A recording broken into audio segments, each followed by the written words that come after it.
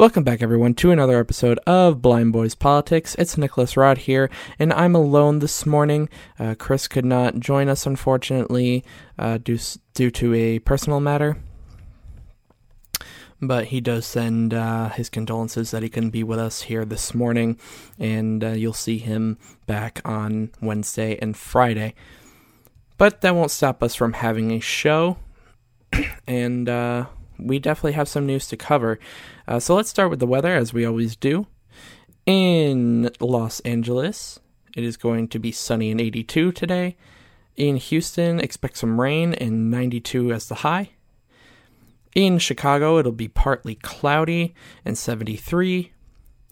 And in New York City, expect partly cloudy skies and 87 as the high.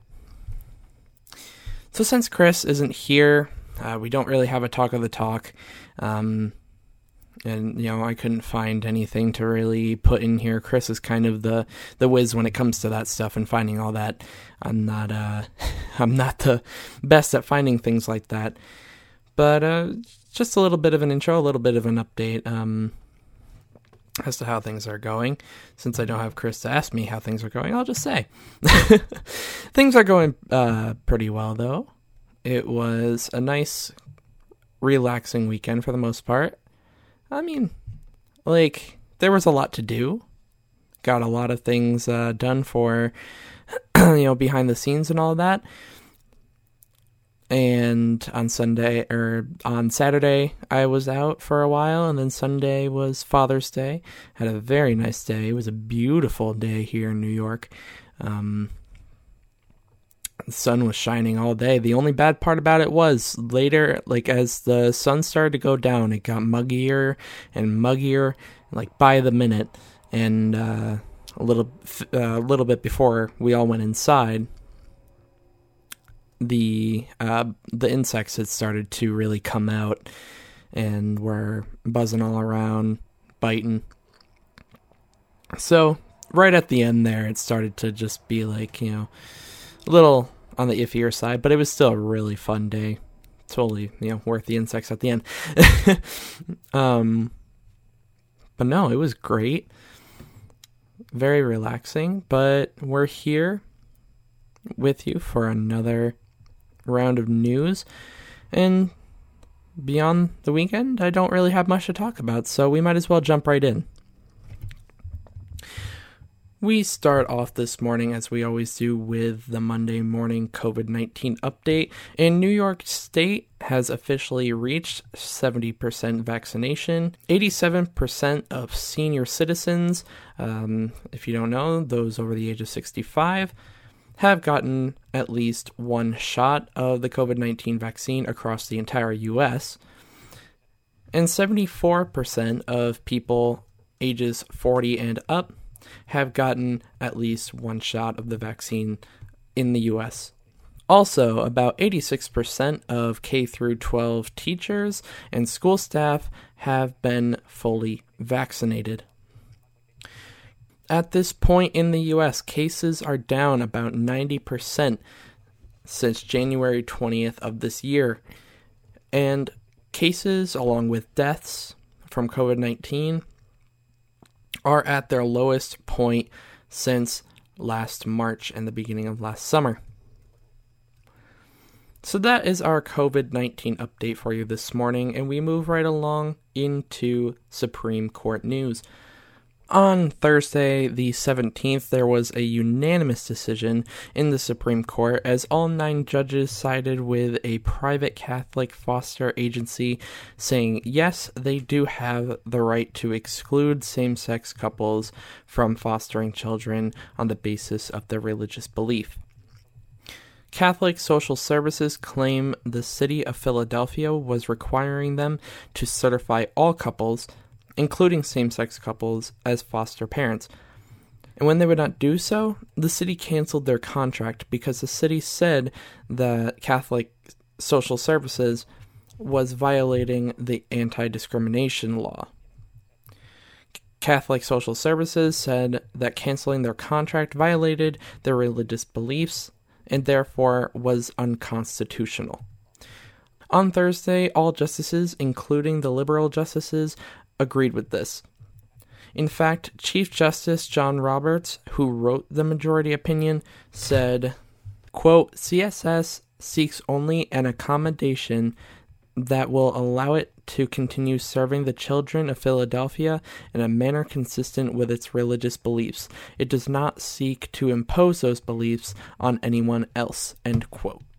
This unanimous ruling was very narrow and did not radically change existing constitutional law.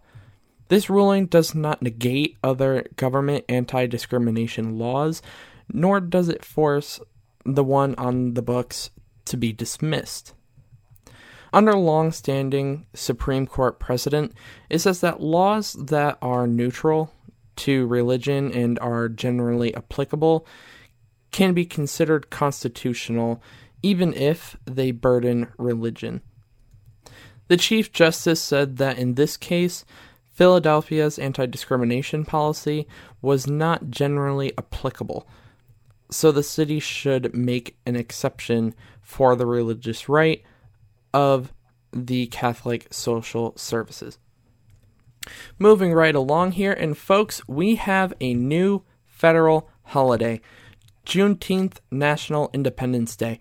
The Senate unanimously passed the bill on Tuesday of last week, and the House passed it on Wednesday, 415 to 14. The president then signed it into law on Thursday.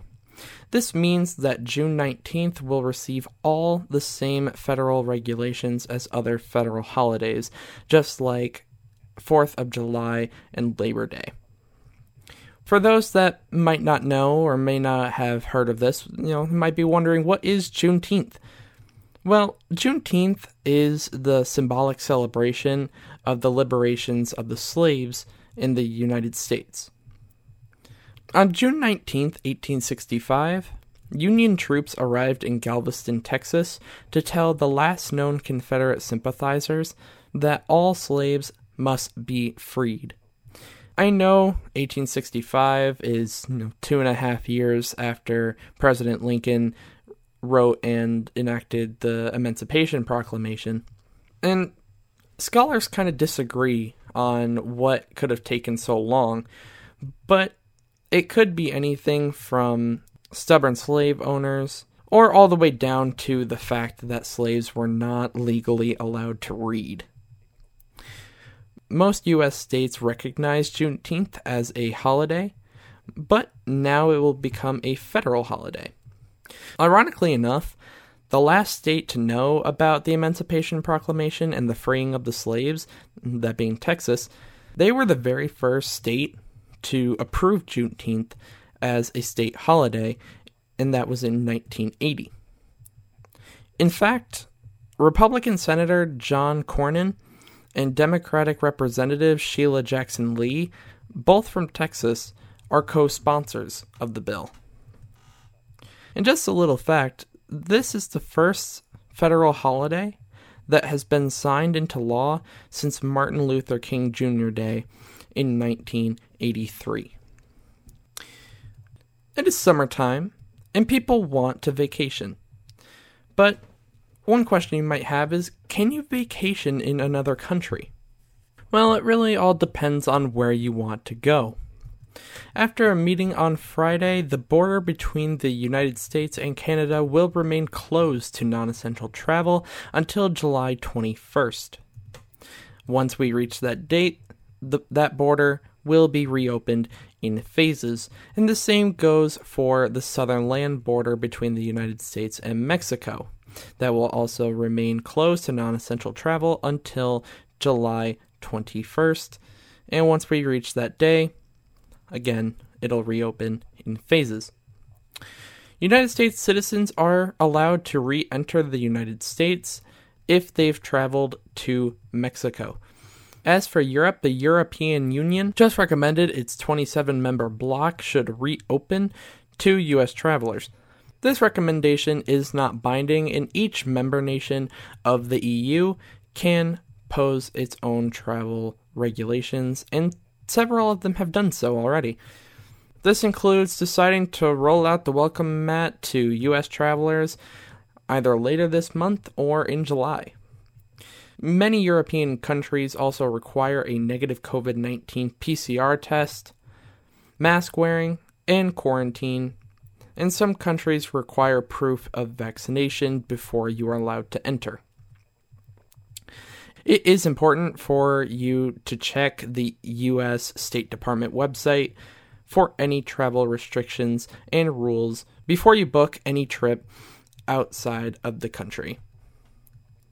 Sticking with the theme of summer, and again, travel is going to increase, and one place that people like to travel during the summer is the national parks. However, if you didn't know this already, if you're unprepared and not careful, these parks can be very dangerous. For example, a man slipped and fell 500 feet in a national park in California. This is one of many unfortunate accidents that the national parks have experienced. Recently, the National Park Service released data that shows the top 20 deadliest national parks. The number 1 national park is North Cascades National Park, with 635 people dying per 10 million visitors. The number 1 cause of death is drowning, with 668 people dying a year. The National Park Service says that their parks are very safe if you are prepared and you always remain careful. Well, that's what we have for you as far as the main news is concerned. Now we move into rapid news. Bike sales continue to rise, and suppliers can't keep up with the demand. Today is day 2 of Amazon's Prime event, and if you haven't bought anything during this event, go read Chris's article over on Medium. The link to our articles is always linked in the show notes. Go over there and read that. He gave some nice insight as to where the best discounts and the worst discounts would be. So go check, go give that a look. And on June 20th, at 11:32 p.m. Eastern Standard Time, we officially moved into summer. Well, now you all know what time it is. It is time for good news. And I have a pretty amazing story for good news this morning. There's a family who had a puppy, a little 4-month-old puppy.